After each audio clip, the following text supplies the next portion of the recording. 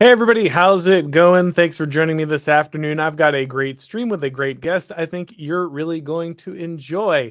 So, joining me today to break down an insane article from the left is the Prudentialist. Thanks for joining me, man. Thanks for having me on again. It's always a pleasure, Warren. Yeah, he's suit mogging me again. If you're listening to the podcast and you don't understand, Prudentialist has once again brought his suit game. He did, however, do me the favor of not bringing the tie. It's So Casual Friday. Yeah, I appreciate you letting me off with just a little bit there, a little bit of a hip check, not the full bodied blow there. But he is absolutely there. Of course, I will be in a suit along with Prudentialist over at the Skildings conference here next week. I believe tickets are still on sale, but they're running out pretty quickly, right? Yep. So sildings.com/events if you still want to see Oren and I talk. Yep. We'll be going on. I will be explaining why the woke cannot be put away. And so if you want to enjoy that talk, you can definitely check out, get some tickets, join us in Tennessee. All right. So what are we doing here today? As you might have checked on the stream title there, we're looking at a article from The Nation, which is, of course, a ridiculous left-wing rag, but this one kind of told some kind of mask off moments here. It was a little too clear about kind of the left's purpose, their drive, what they're actually trying to do. So I thought it'd be interesting if the Prudentialists and I kind of read it together and talked about what was going on here. So we'll just jump right into it here. America's suburbs are breeding grounds for fascism. Hate against trans people is rising, but the suburbs are what gives this hate its fervor and popularity. So, of course, ridiculous on its face, but you have to respect this from the left. Everything is an opportunity to destroy structures that oppose them, right? Everything is an opportunity to take what seems like a mild disagreement and turn it into a destruction of those who might oppose you and the things that they kind of rely on to get by through the day. And so that's what they kind of turn this into here. Of course, you can see this great, I gotta say, this piece of art is particularly great. It's just all of these people like running away from what looks like an exploding like terrorist attack on a rainbow Target store here. That's kind of an amazing snapshot. I mean, it's lovely projection considering all the bomb threats against Target have been by progressives. But I kind of would, I guess, maybe push back on the mild disagreement part, because what might seem like a mild disagreement between like someone on the right and to someone on the left, for them, all these disagreements are existential. So I wouldn't say that, for us, it's a mild disagreement, but for them, if you want to criminalize pedophilia, for example, right, all of a sudden they're going to come out of the woodwork and tell you that this is against trans rights or something, and then more questions start getting raised, and then when you ask those questions, right, that's when they'll put out the article that deracinating suburbia is actually the real breeding ground for fascism, and here we are. Yeah, and that's what I was trying to communicate there, is that for us this just seems like a mild disagreement, but I respect the left because they take this to exactly to the quick. Like you're saying, at this point they'll just say the quiet part out loud. What do you mean? Trying to ban this stuff is directly anti-LGBTQ. Well, what does that mean? Oh, okay. Let's look at why that's an existential threat to that culture. But yeah, all right. So let's jump in here. The first paragraph just kind of sets the scene. The target closest to where I sit is in the Torrington, Connecticut. It's next to a Home Depot, a Wendy's, a Walgreens, a Walmart, and a Chipotle. Of course, all symbols of the Nazi Party, well-known kind of conveyors of radical right-wing ideology. Driving is the only option here, unless you're willing to take the one available bus from downtown and then walk along one or two large highways that bisect the area.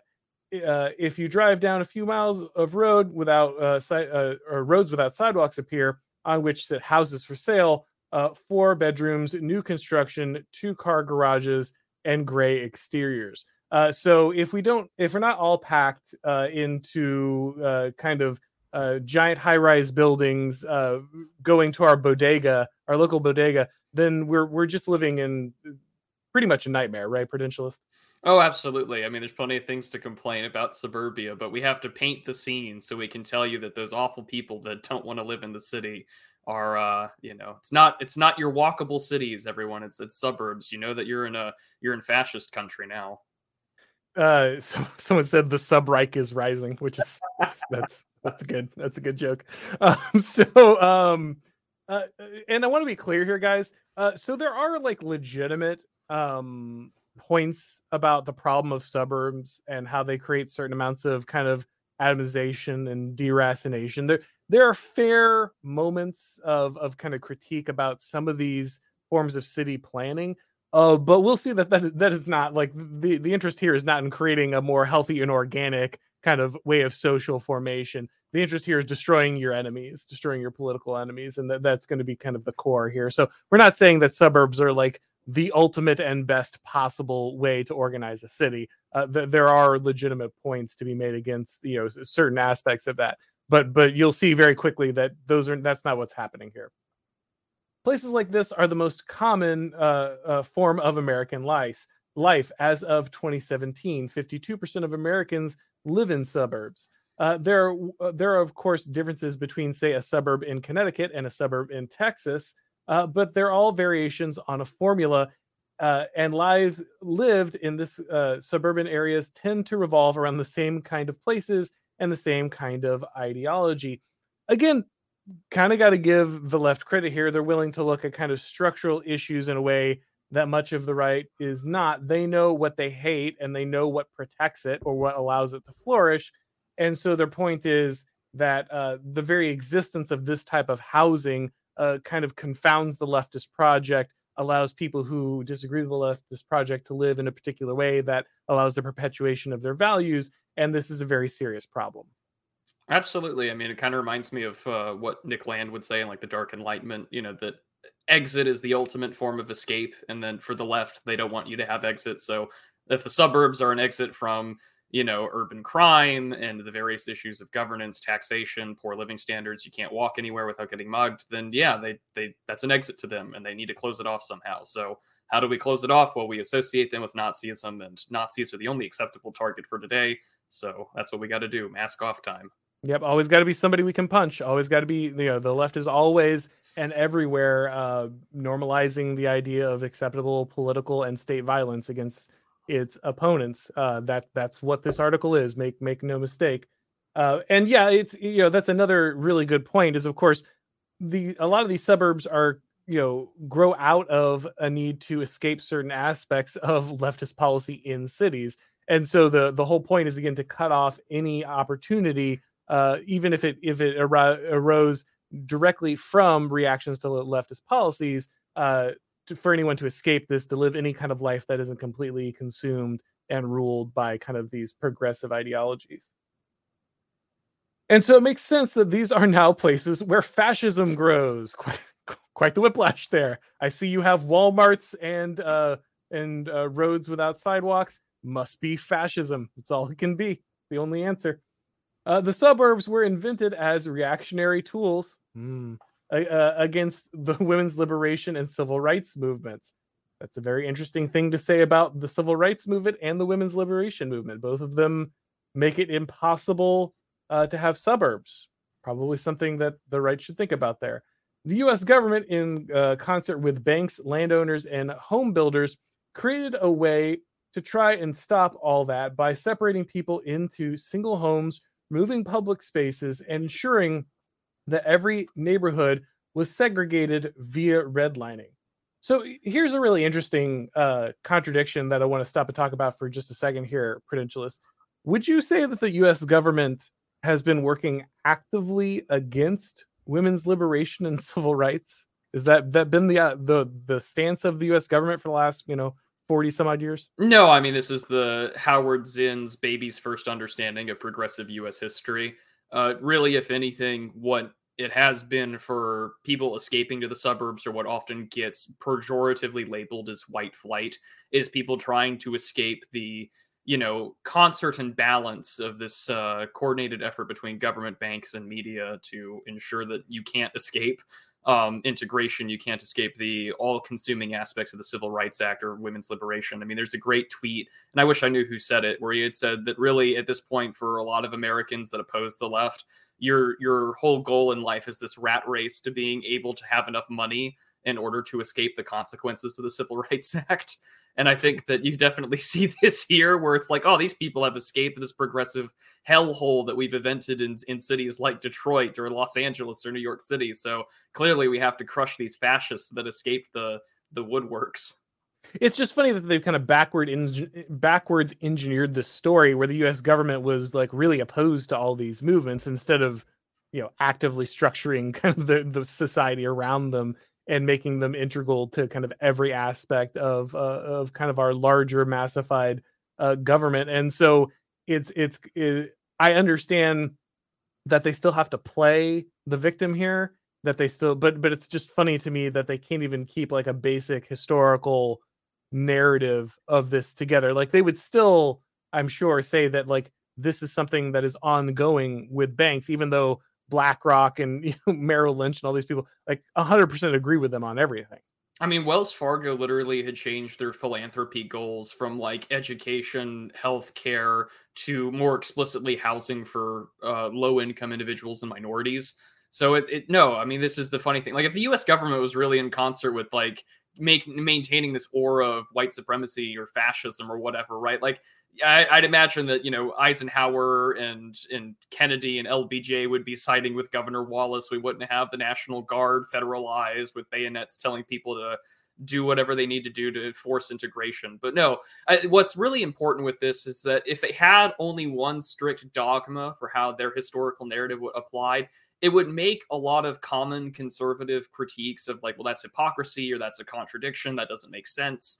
That would work a lot more effectively. But by having the sort of ability to be amorphous with your history, with your political narratives, it allows you to always be on the back foot in order to change your position and shift. So, in this instance, we're witnessing the article, say that the US government was the big bad evil guy, which allows them to stay in that motion of perpetual revolution, despite the fact that really the last 70 years of US history has been a leftist form of narrative, a leftist government working to achieve leftist ends, not by the will of the people or the consent of the governed as the founders would have wanted, but by judicial and executive fiat, regardless of public opinion. But having that amorphous political, historical narrative allows them at any time to sort of dodge critiques of hypocrisy or contradiction.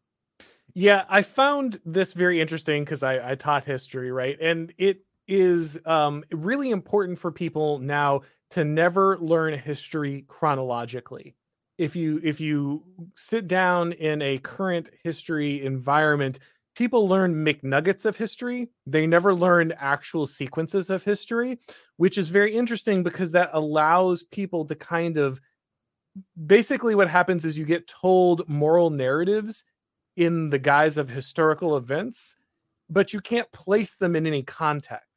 So you have no understanding of like what came before or what came after, or how one thing led to another. All you have is like, well, someone had to sit on the wrong seat of the bus, or something like this. And you just pull that out and you say, well, this is bad, and we know this is bad now. And then you just put it back into history, and you never really think about any of these things being connected to each other. And so that's a very useful tool. Of course, we all know the Orwellian quote is now just trampled to death, but the control of the past really does matter, because especially not just the events of the past, but the way people are allowed to think about the past, because you can kind of completely remove pattern recognition or consequential, you can remove any of those actual attachments, causal attachments from different events, and you can just treat each event as a way to kind of reinforce your ideology. You take it out, you put it back. It only teaches you the lesson it's supposed to, but you never. It's like how a lot of people do with the Bible, right? They just grab random verses that currently agree with the thing that they're trying to teach you, but those verses are never placed in any kind of wider context or understanding of Scripture, where you can get a more holistic understanding of kind of how this thing hangs together. Yeah, absolutely. I mean, like that, like you said, the Orwell quote's trampled to death, and it's like what Steve Saylor said, that political correctness, or I guess in this instance, wokeness or leftism, is just a war on pattern recognition. Right. All right. So and so it makes sense that these are now we already did the fascists here. Where do we explicit stop? Goals of the designers. I've completely lost it. Oh, we didn't do this part here. Oh, okay. The suburbs would keep white women at home, God forbid, and would keep white men at work to afford the home. These were explicit goals of the designers. No man who owns his house and lot can be communist. And the creator of Levittown, the model suburb, said he has too much to do. So interestingly, the left is. You'll notice the phrasing here: keep white women at home. So large corporations love that women aren't at home, right? That's a huge boon to them. So they're saying that these people who created the suburbs, these bankers, these evil capitalists, they wanted to keep women at home. But that makes no sense. Like, evil capitalists who want to make as much money as possible and pay the smallest amount for labor possible want women at work because it creates cheaper labor for them. It creates a workforce that is more likely not to have a high level of conflict. And it also creates additional demand for services because now all of the things that once fell under kind of the traditional role of work for women at home suddenly becomes something you can hire someone to do, or you can create a machine to do, or you can get a subscription service for. These are all economic opportunities that are created for capitalism by women working. But these people who are trying to attack bankers, trying to attack capitalists, trying to attack this stuff, say that actually all of these evil people who care about nothing more than money are doing this thing that would make sure that they didn't make more money. Yeah, I mean, the left kind of, again, contradictions is what allows the left to springboard and dodge any sort of major criticism and critique. But I mean, it does illustrate, I think, a big part of what the left really is that, you know, you hear that phrase quite often that the woke are more correct than the mainstream. I mean, the woke are more in love with capital than the right is in a lot of respects. They're more hyper-capitalist than anyone else because, you know, the things that move their march of progress are things that ordinary people don't actually want. But, you know, when you have the ability to cancel bank accounts, change things by managerial or bureaucratic fiat, whether that be in banks or within the executive branch of government, then, yeah, you're going to work hand in hand with it. It's many people will tell you that, you know, anytime you hear like a leftist complaint, like, yeah, I'm punk. I'm against all these things. You know, I'm pro trans rights or whatever. And it's just like, so you're on the same side as BlackRock, the U.S. government, Wells Fargo, all these other large major banks and institutions. They're more in bed with capital than the right is. Yeah, it's certainly a situation where you're, again, like we said, once you can just pull these different aspects of history, you can just ignore any kind of actual connections or any kind of real context. Then you get to form this narrative where you remain the victim, even though it's very clear that you are aligned with many of these institutions. I mean, that creator of Levittown does have a very good point, though. Like, if you own private property and have a job, you're not going to be a communist. Like, all this communal housing, all these public works projects, all this, like, little renting America. I mean, if you don't own anything, right, like, there's no skin in the game. Of course, I'm going to be angry and be more concerned about the bourgeoisie or the landowners and the rentiers and landlords. That's how it is. It breeds more progressivism because they have to take away things that you owned and that you earned and worked to have. So, I mean, you know. Well, and that's why they have to define this as fascist, right? Because absolutely. Because any opposition, anything that could stop the inevitable march of communism has to be fascism. Those are the only two forces that exist in history.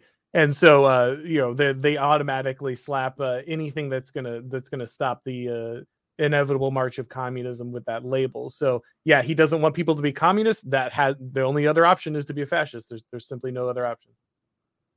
The reason Target has become the locus of today's particular right-wing backlash is the same reason countless viral TikToks attempt to convince women that they're at risk of being kidnapped every time they're in a parking lot. Well, good news, guys. Things are very safe in cities. You don't need to worry about them.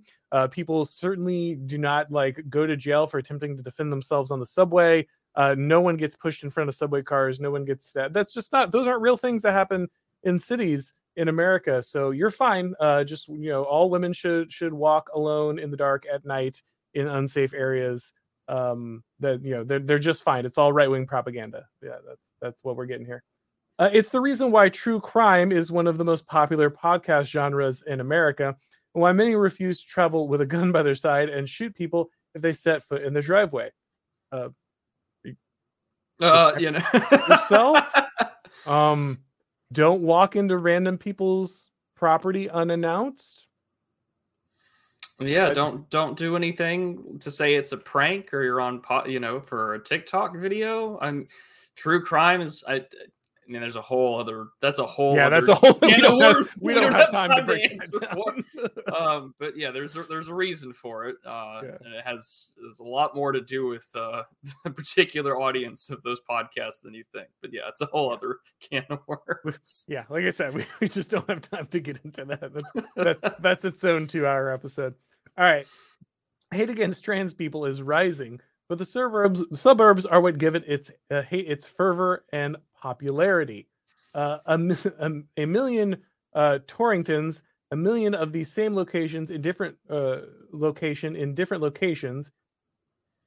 Okay, in which any difference or anything out of place or spontaneous is perceived as a threat.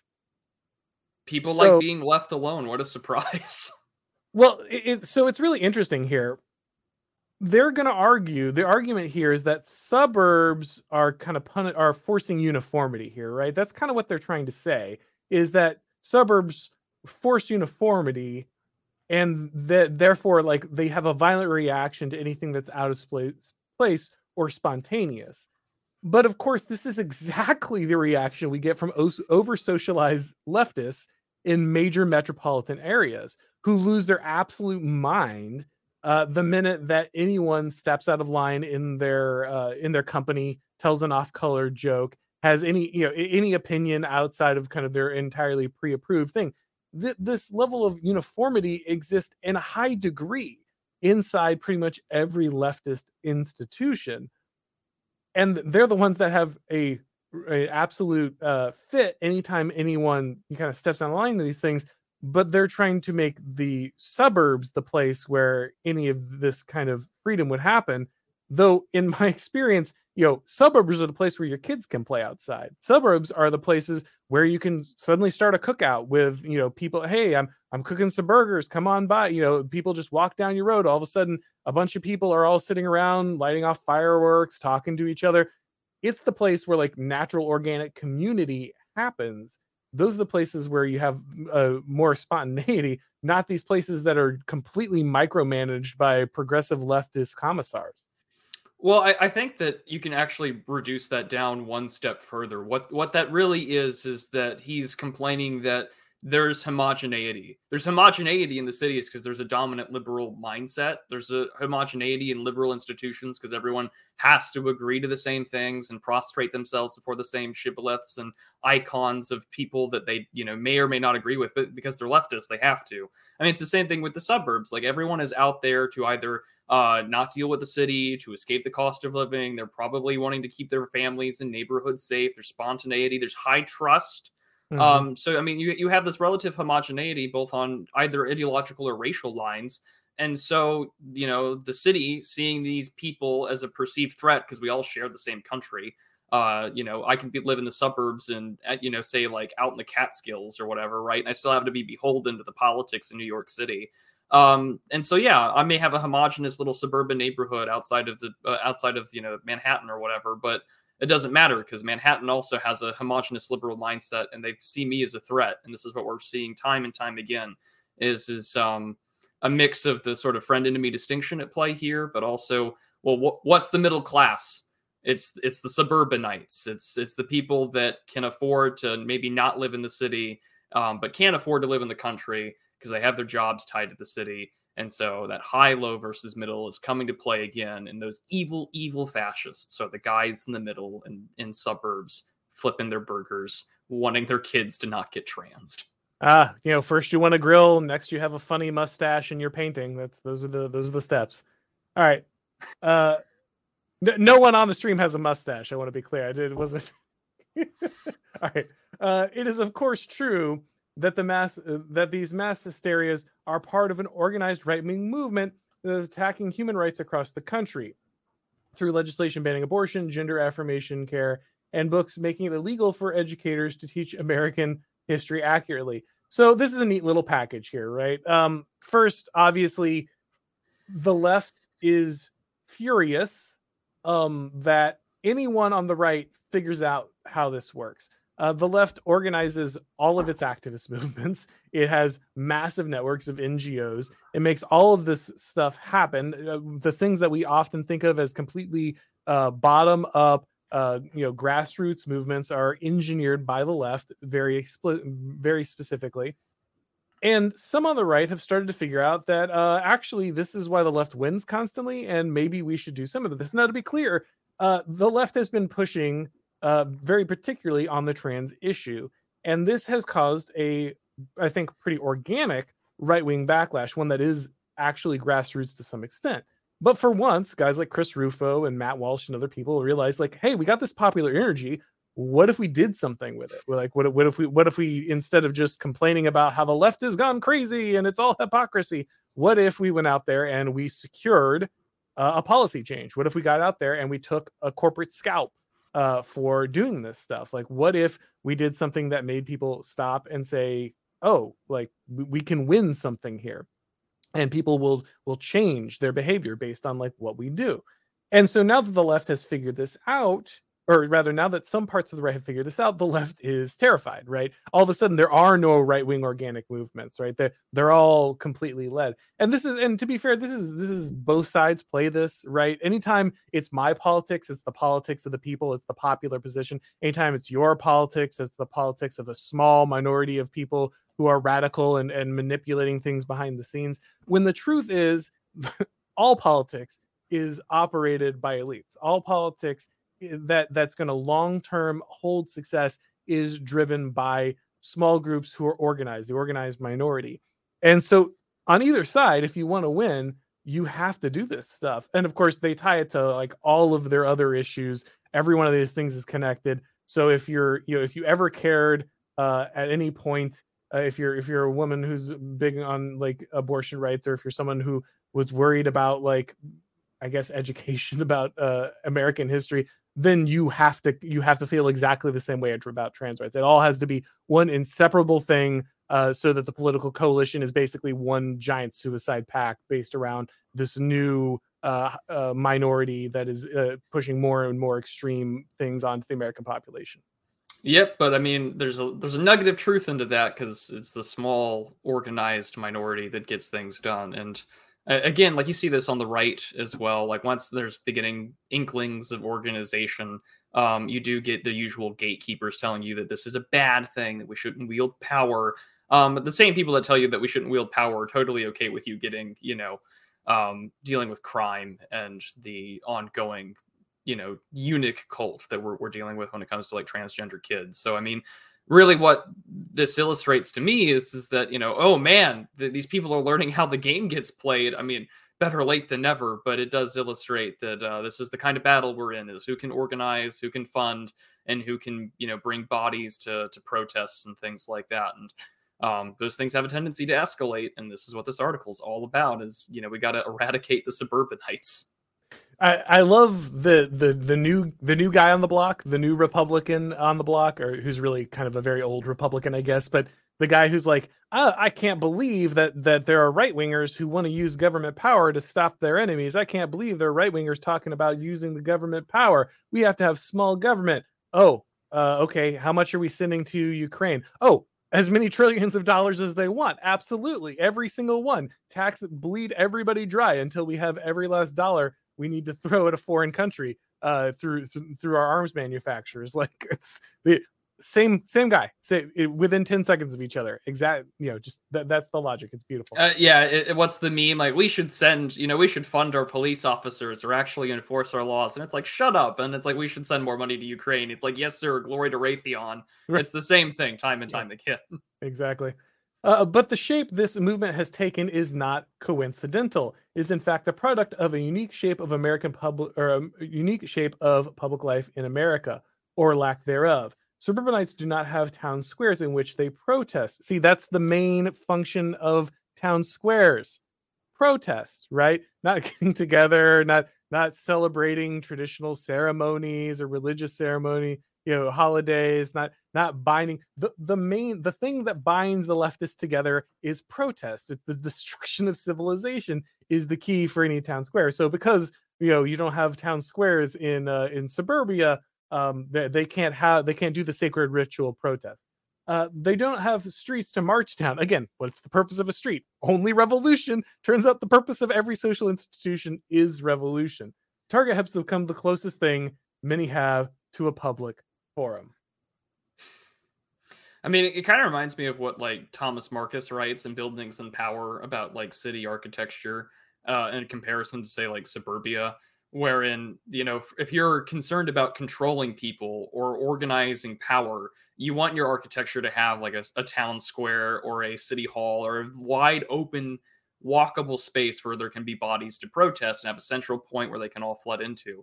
The suburbs don't really have that. I mean, you might have a city hall or like the school board or whatever. But again, if you're in a place where there aren't a lot of walkable areas, then what do we see? Well, we see the same thing during 2020 with Black Lives Matter protesters. They'll just lay down in front of the highway so you can't go home from your job back to the suburbs because that's where they recognize that that's their only avenue to block things is with regards to city planning, zoning, and architecture.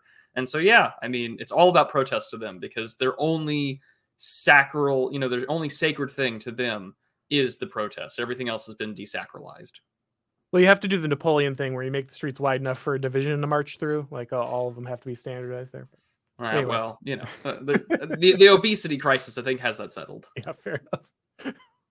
Yeah, no, current U.S. troops not going to clear that French street. Yeah. We often hear that urban areas are more liberal and suburban ones more conservative.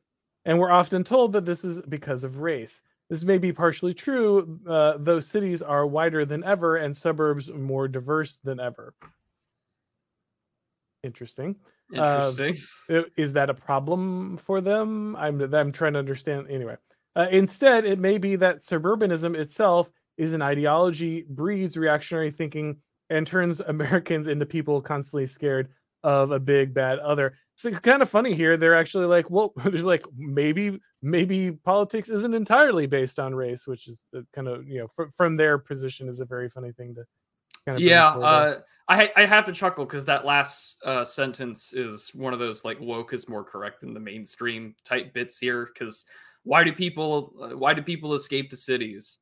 You know, because the leftist policies typically run them into the ground. And so of course, suburbanism is going to breed a reactionary thinking. It's a high trust society. People go to the suburbs because they can rely on their police to deal with crazy people.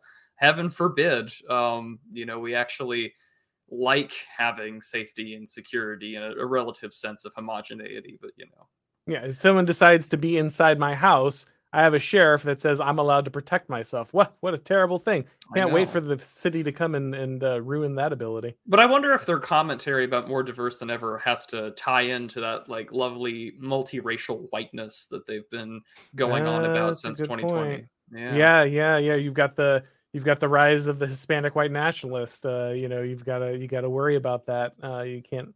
If they move to the suburbs, then they're just going to go right down the pipeline, right? Yeah, they'll just keep bleaching themselves. You know, It doesn't matter what Martinez, you know, has to say. He's a Nazi now. Blue-eyed Gonzalez is as far as the eye can see. All right. The suburban doctrine dictates that public space be limited and conflict-free where it exists. I mean, yeah, more conflict, man. Let's get as much conflict as we can into our areas. That's a goal of civilization. We wouldn't want a place that's conflict free. That would be a terrible thing. No one would want to live there. That private space serves only as a place of commodity exchange. That surveillance, hyper individualism, and constant vigilance are good and normal and keep people safe. Again, you're going to get way more surveillance, or at least as much surveillance in a city. So a lot of this stuff can just be directly ported over, you know, to leftist urban environments. You're certainly getting a lot of hyper individualization in those areas. It's not like people have deep roots in a lot of these cities that they're desperately fleeing because they've become incredibly dirty and unsafe. I mean, people don't have deep roots in suburbs either. I mean, like they're incredibly deracinating. Like, oh, where are you from? Like, oh, I'm in this cookie cutter suburb that I like. It's almost as if everyone kind of forgets the like progressive lefty like musical counterculture of like Bowling for Soup or Green Day complaining about how crappy the suburbs are because there's no place to really exist or to be me. But I mean, like in this age of digital communication, right? Like we've achieved this great fragmentation of identity. Like Marshall McLuhan was talking about this like back in the like 50s or 60s with the Gutenberg Galaxy. He was just like, look, the television visual medium will die, and we will have this electronic interdependence to where now we live in this like global homogenizing village where it doesn't matter that someone like me who lives out in the country where kids can like literally ride their horses to like go to the local park or to go to high school, if they're still speaking in the same sort of like Zoomer TikTok, gesticulation type of language. And so, I mean, cities and suburbs have become really hyper individualistic, but they've also been like really flattened, sort of like Kierkegaard's concept of the leveling. There is no more unique identities. It's all sort of the same homogenizing force. But in the suburbs, the homogenizing force is that, well, we have some sort of desire to not be like them, the city, the area of crime, the area in which there has been this atomization of private property, of law and order, and that if I do something that 20 years ago would have been seen as something worth applauding and getting the key to the city, now it gets you arrested by a progressive district attorney whose campaign was funded by like the Soroses. Like this is where we're at now. And so for them on the suburban side or the progressive side or urban side and the progressives, all that you're seeing now is that, well, these guys aren't like us. And that's clearly a problem because we have to homogenize them into this progressive anarcho-tyrannical state where if you speak up, that's the case. And I'm surprised that they haven't leaned too much into the racial element by that for reasons I really don't know as to why this article doesn't. But I mean, consider the fact that, white guy Daniel Perry or Penny, the gentleman from New York City who, tried to take care of a crazy person in a chokehold who unfortunately passed away. And I don't think it was related to the chokehold, but with drugs. And now all of a sudden, he's arrested for doing something that was in his home. He's from that area. He wasn't some stranger, but they have to treat him as one because he was white and because he did something that 20 years ago would have been seen normal. Would have been heroic. Yeah, would have been heroic. I mean, he's a hero. I don't care what people say. He's a hero. Get that guy a steak dinner, right? Like that. Yeah. That would have been the response. Same thing with the Kyle Rittenhouse thing, right? Yeah, absolutely. This slightly different dynamics there, but again, you're absolutely right. He is in front of a prosecutor because of the race of the guy who died. That's all there is to it. And it's not just though it certainly falls more because he's white. There was the other, I'm trying to remember, there was another guy who like shot an armed robber who was trying to do his, take stuff in his bodega. And he, even though it was completely and obviously self-defense, he ended up on trial for murder. And he was like Lebanese or something, he wasn't white guy at all. So it's very clear that, like you said, this anarcho tyranny is something that is just heavily desired. It's incredibly racially motivated, and it makes it impossible for people to live in those societies. And then as soon as they try to escape anywhere else, then they're just agents of fascism. So yeah, and I mean that's the really big divide here. I'm glad that you kind of chimed in there because I think it helps trying to get to where I was going because in a large urban area where it's more concentrated, it's more progressive. Anarcho-tyranny works because there's not a large enough collective for people to say no or to protest. Whereas in the suburbs, there are enough people that share your opinions that if you were to defend yourself and you were to say, take the life of someone trying to rob you, you probably have more than enough people that have your back.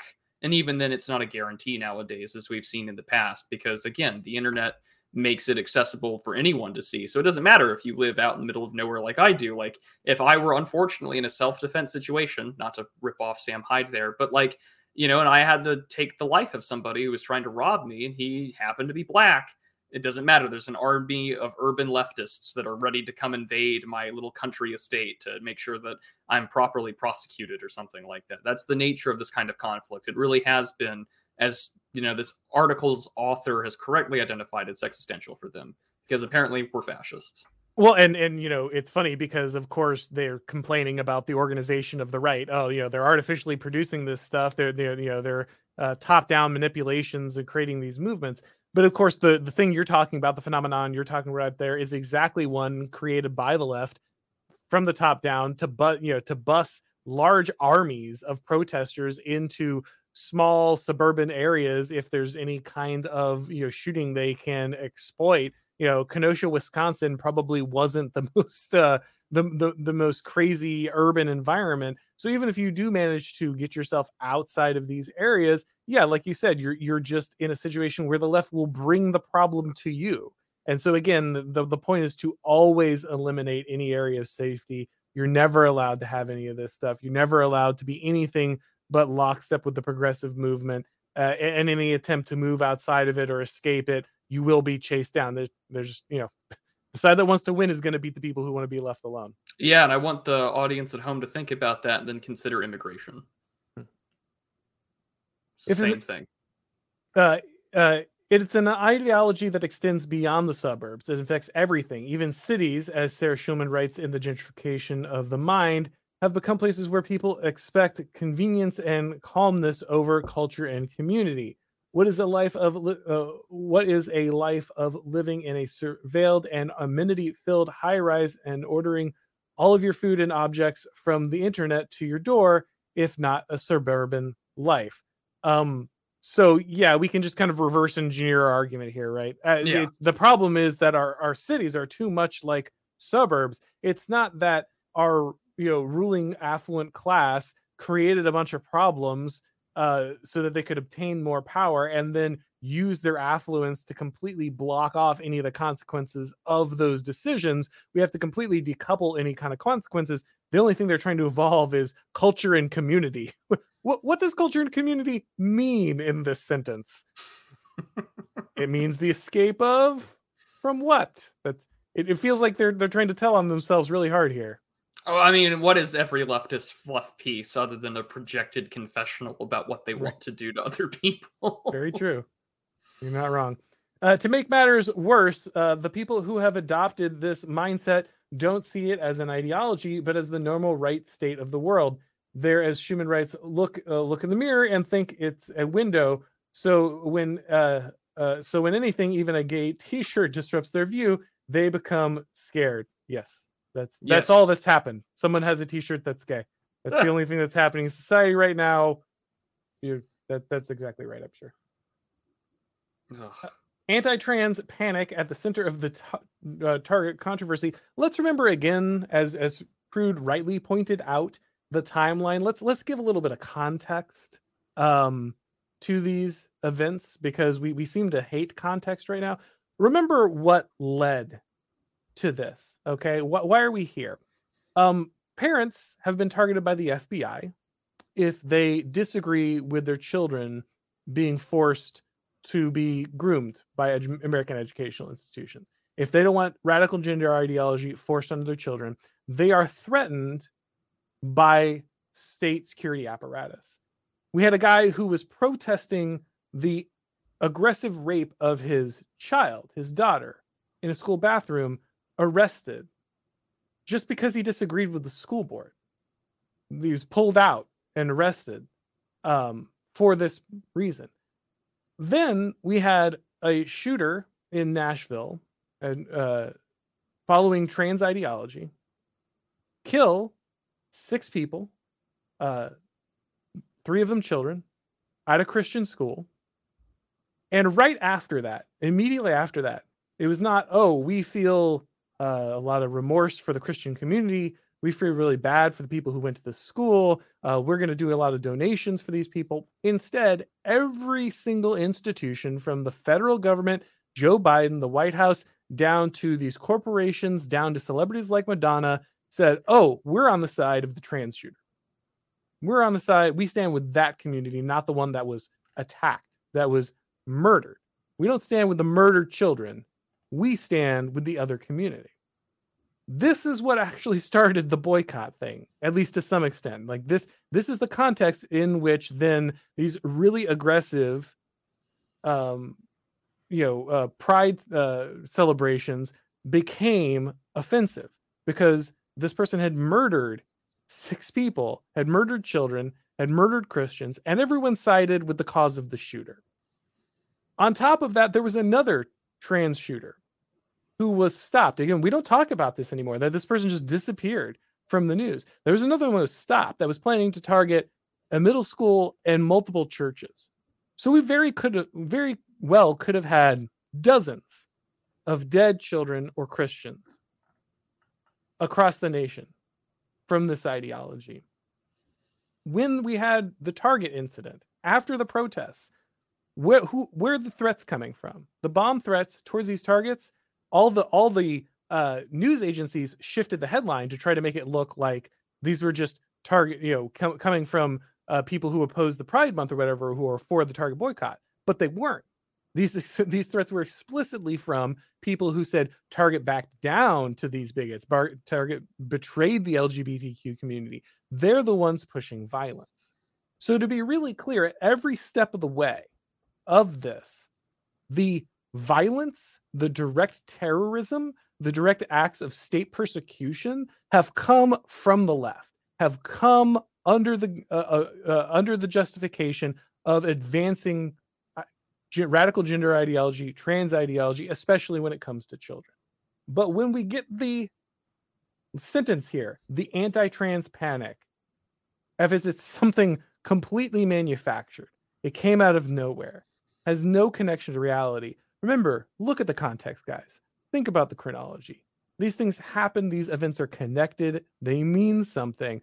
And the goal of pieces like this is to pretend it's all just ridiculous. It's all just a hysteria. And actually, not only is that, it's artificially manufactured by evil fascists, these kulaks living in their suburbs. They're eventually going to go out and just like slaughter all these trans people. And so like, we've got to get rid of them first. Like, that's very clearly the tone of this piece. It's very clearly what they're trying to say. If we don't eradicate these people's way of life, then they're going to get rid of us. And so we've got to get rid of them. And that's why when they say things like the anti-trans panic here, they don't give any context to what actually happened. Because if they did, you might realize like actually all the violence is coming from a particular side, and there's a connection there. Absolutely. And I think that, we talk about chronology, and I think that it's important to kind of contextualize that, we're less than 10 years out from Obergefell v. Hodges in 2015. And from, love is love, which of course isn't. Here we are now where, LGBT crowds and lobbies are threatening to bomb Targets and other convenience stores that kowtow to regular people, not diehard right-wingers, not people that are, shaving their mustache a certain way, individuals that don't want their children to be exposed to deranged satanic artists. And again, it's the Target thing. The creator behind those is a literal Satanist, who has shirts and things that say, Satan respects your pronouns. Believe it or not, Satan does respect your pronouns, so he can get you into hell. But outside of just the religious aspect of this too, this, pull that thread a little, go back even further in time. You've got, individuals like Harry Hay, that NAMBLA walks with him at gay pride parades, a national pederistic association, that's what he walks with. And they can't help but tell on themselves when it comes to this, because, when they do have those choirs saying that we're coming after your kids, it's the same thing that they were saying 50 and 60 years ago when these movements were just starting. And when people say no to it, and you can't proselytize it, you can't abuse or expose these children to it, you're absolutely right. It is existential for these sort of groups, because when you say no to it and you stop proselytizing it, people have a tendency to not believe it. Just a month and a half ago, Oren and myself and Logan Clark Hall from New Founding, we had an episode together, and we were talking about how 1 in 5 Gen Z Americans identify as some kind of LGBT identity. It doesn't matter if they actually practice those acts or not. The identity is what matters to them. They have to enculturate these people to assume that it's acceptable. If you can have that sort of cultivation going on within the young, it's the same thing that every Leninist, every Marxist, every socialist has ever said. Give me a generation of kids, and they will turn you into the gulags, within just 15 to 20 years. And this is what we have now. I mean, we already saw this with other political issues, whether it be parents reporting or children reporting on their parents for attending an electoral justice protest on January 6th, 2021. The same thing will happen now. You don't want your children to be on, testosterone or HRT, or to get a double mastectomy or whatever. Well, you'll see states like California propose some sort of quote unquote underground railroad, because for the left, The cultural mythology is the solid march of a never-ending revolution until everyone is atomized, everyone can't breed. What's that C.S. Lewis line? We castrate the geldings and then bid them to be fruitful. This is what it is. And the only way that this sort of leftist ideology can be fruitful is if it is in every aspect of the public space 24/7. I mean, Glenn Youngkin only got elected because he started focusing on the cultural issues of what happened in that school in Loudoun County, Virginia, where that child was assaulted by a trans person or a trans student, which just happens to be a boy assaulting girls. And so, again, what this article is doing is illustrating that there is a state of emergency for this particular political bent. And when there's a state of emergency, powers that be will decide a state of exception. And that's when you start targeting people that you disagree with. And this sort of targeting has been going on for a very long time. You have the legal superstructure for it, as we saw with the Bostic County case in 2020, where actually, yes, transgender discrimination isn't valid, and it is illegal under the Civil Rights Act and its preceding amendments. You do live under a legal superstructure that if there are protected groups, there is little to nothing that you can do about it. And right now, what people still can do is try and move away and vote with their wallet and ask these brands to not put it on there. And by even simply asking, hey, Target, I don't want this crap for my kids, that's considered to be an existential genocidal crisis for them. Ergo, you're a fascist. We must have a never again sort of rhetoric, and we have to target you. It's simple as that. It really is amazing, when Paul Gottfried explains that basically the American regime is just one of denazification. How true. Please read Anti-Fascism Course for Crusade by Paul Gottfried, because it really does explain this in much better detail than I just gave in a 30-second rant. Though you did give excellent detail, but yeah, it is amazing how well that argument kind of holds together, and how prescient it has been when we kind of saw everyone transition from everyone who disagrees with left is racist to everyone is actually a fascist, and all of a sudden it turns out that you need to eliminate the places where fascists live, because that's certainly not rhetoric that's ever gone wrong ever in history. No. All right. Well, guys, we're going to move over to the questions of the people. But before we do that, Mr. Prudentialist, is there anything people should know about? Where can they find your excellent work? Oh, absolutely. Well, once again, Oren, thank you for having me on. Always enjoy speaking with you, and as well as with your lovely audience. You can find me on YouTube, Twitter, and all sorts of great places as The Prudentialist. I will be live later this evening. I host a wonderful little podcast called The Digital Archipelago. We will be talking about the late, great Cormac McCarthy later today at 7 p.m. Eastern. But I cover culture, politics, and international relations. And Oren and I will be later this month, next week, actually. Tickets are still available, speaking at the Sildings event conference. So you can buy your tickets there at sildings.com/events. And that's who I am and what I do. Excellent, guys. Of course, make sure that you check out everything with The Prudentialist. I will be certainly listening into that Cormac McCarthy stream. Read The Road and Blood Meridian and No Country for Old Men here in the last 2 years or so.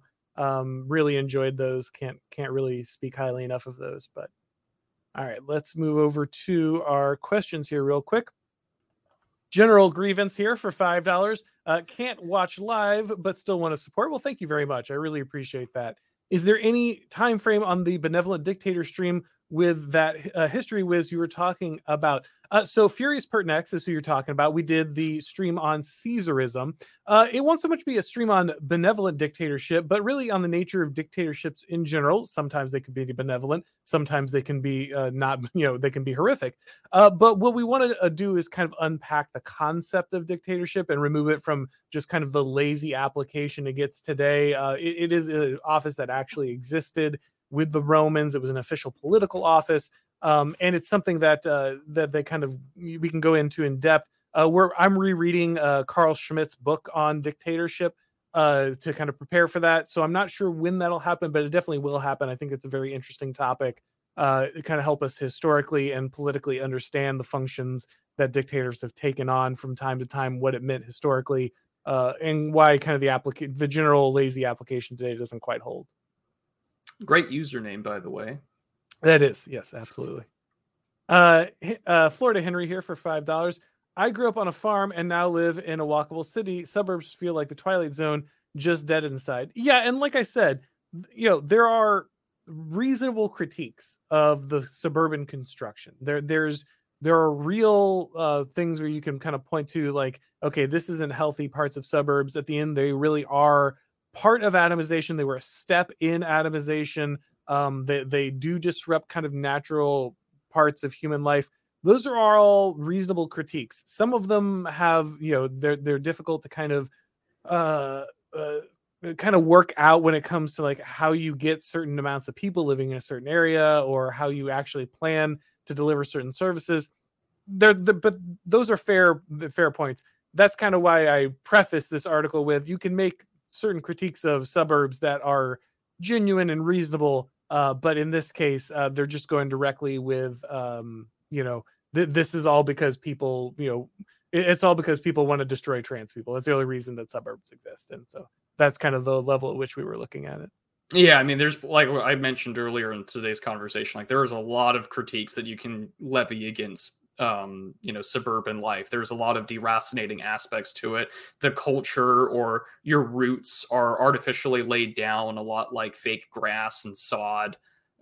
But for this instance, like Oren just said, right, like this is really about the fact that people who don't live in the city, who tend to have conservative opinions, when you don't live in, say, like New York or whatever, they oppose this stuff. Ergo, we have to destroy the places they live. We have to have our march through the suburbs, like General Sherman did to the sea.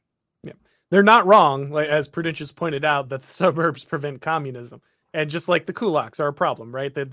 A class that owns a little too much to be entirely dependent on the system, a class that owns a little too much to be able to create some level of independence and do its own thing, and not have to completely fall in lockstep with that's a problem if we're going to have a completely kind of communistic, overbearing, centralized government.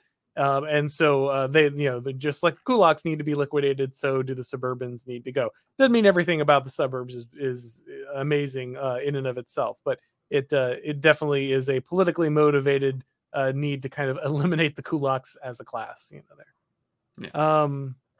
Creeper Weirdo here for $2. Mussolini lived in a suburb. Coincidence? Well, don't give them any more ammo.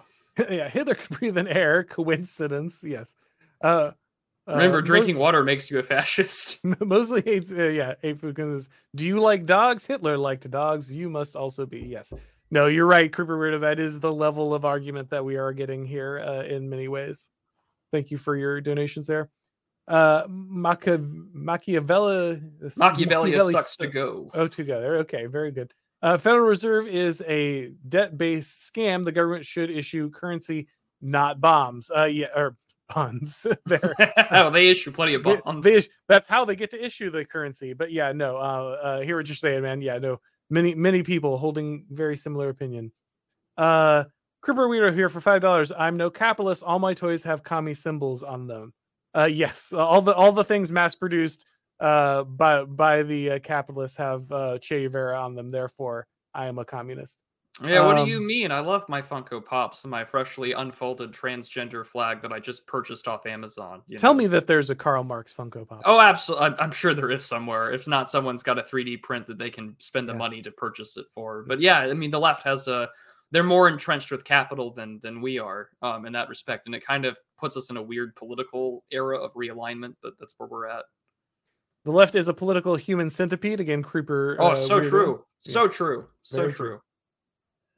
Let's see. Dylan was just annoying and lame. Nashville was an actual attack. More right wingers need to talk about that. Yeah, I mean, so this was initially my concern. I made this video about like how you could win this stuff, right? And I said, if you're gonna fight this, then here's what you should do. Make sure your friends are hired, your enemies are fired. That they give money to your patronage network, blah blah blah.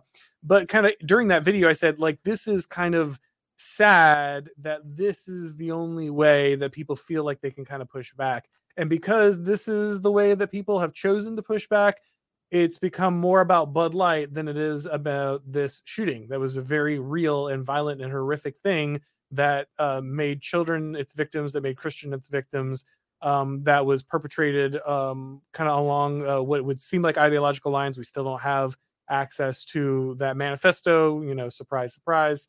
So That should have been the focus, but it wasn't. That said, you got to take your W's where you can, and I think it is clear that the Bud Light boycotts were a win, at least to some extent.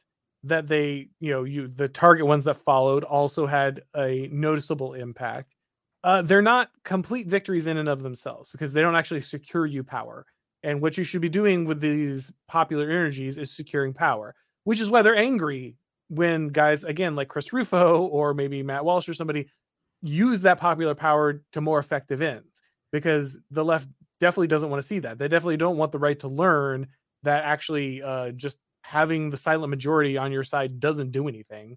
And what you really need is to capture popular political will in a way that creates lasting change in elite institutions. And so, it would have been best if all of this had been done in the name of slaughtered people, right? Like that would have been the correct way to be able to do this.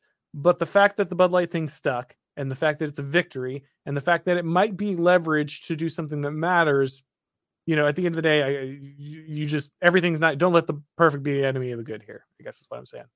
I mean, I agree with that, and I share your very similar concerns. I mean, the whole thing is also being relitigated because the autopsy report just came out, and they're calling the mortician or the guy that does the autopsy, they called him transphobic for using a female body on the sketch for all the entry wounds and where they were shot and all that was.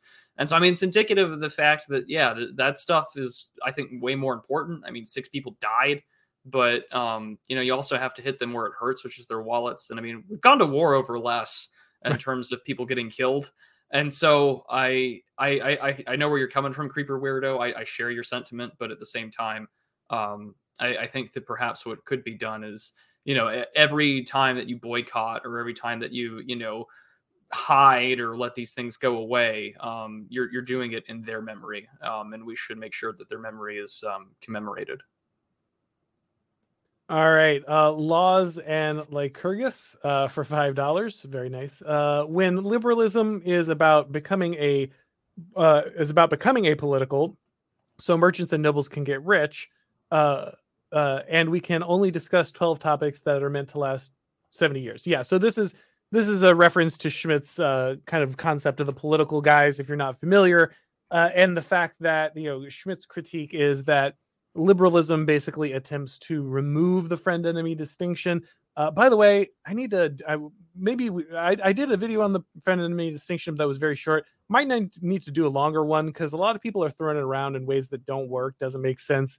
Might need to clarify that concept. But anyway, we can't do that right now. Point being, the idea with Schmitt is that liberalism kind of artificially tried to remove the political.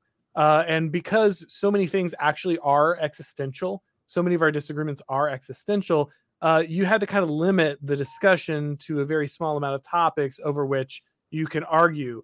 So there's a reason that both left and right constantly avoid very particular areas, because if you actually had and acknowledge kind of the existential opposition of certain value sets, certain ways of life, then you might actually have to come to illiberal conclusions about kind of how those ways of life could coexist.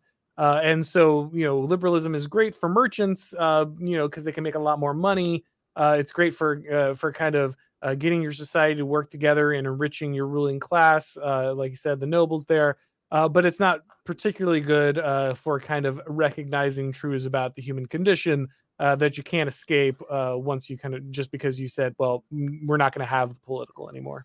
Yeah, you can't escape existential realities in the same way you can't escape biological ones. And I think our good friend Skeptical Waves has concept of the political available for audio on his channel. I would highly recommend that you listen to it. But many such cases where someone throws around friend-enemy distinction without actually reading Schmitt, unfortunately.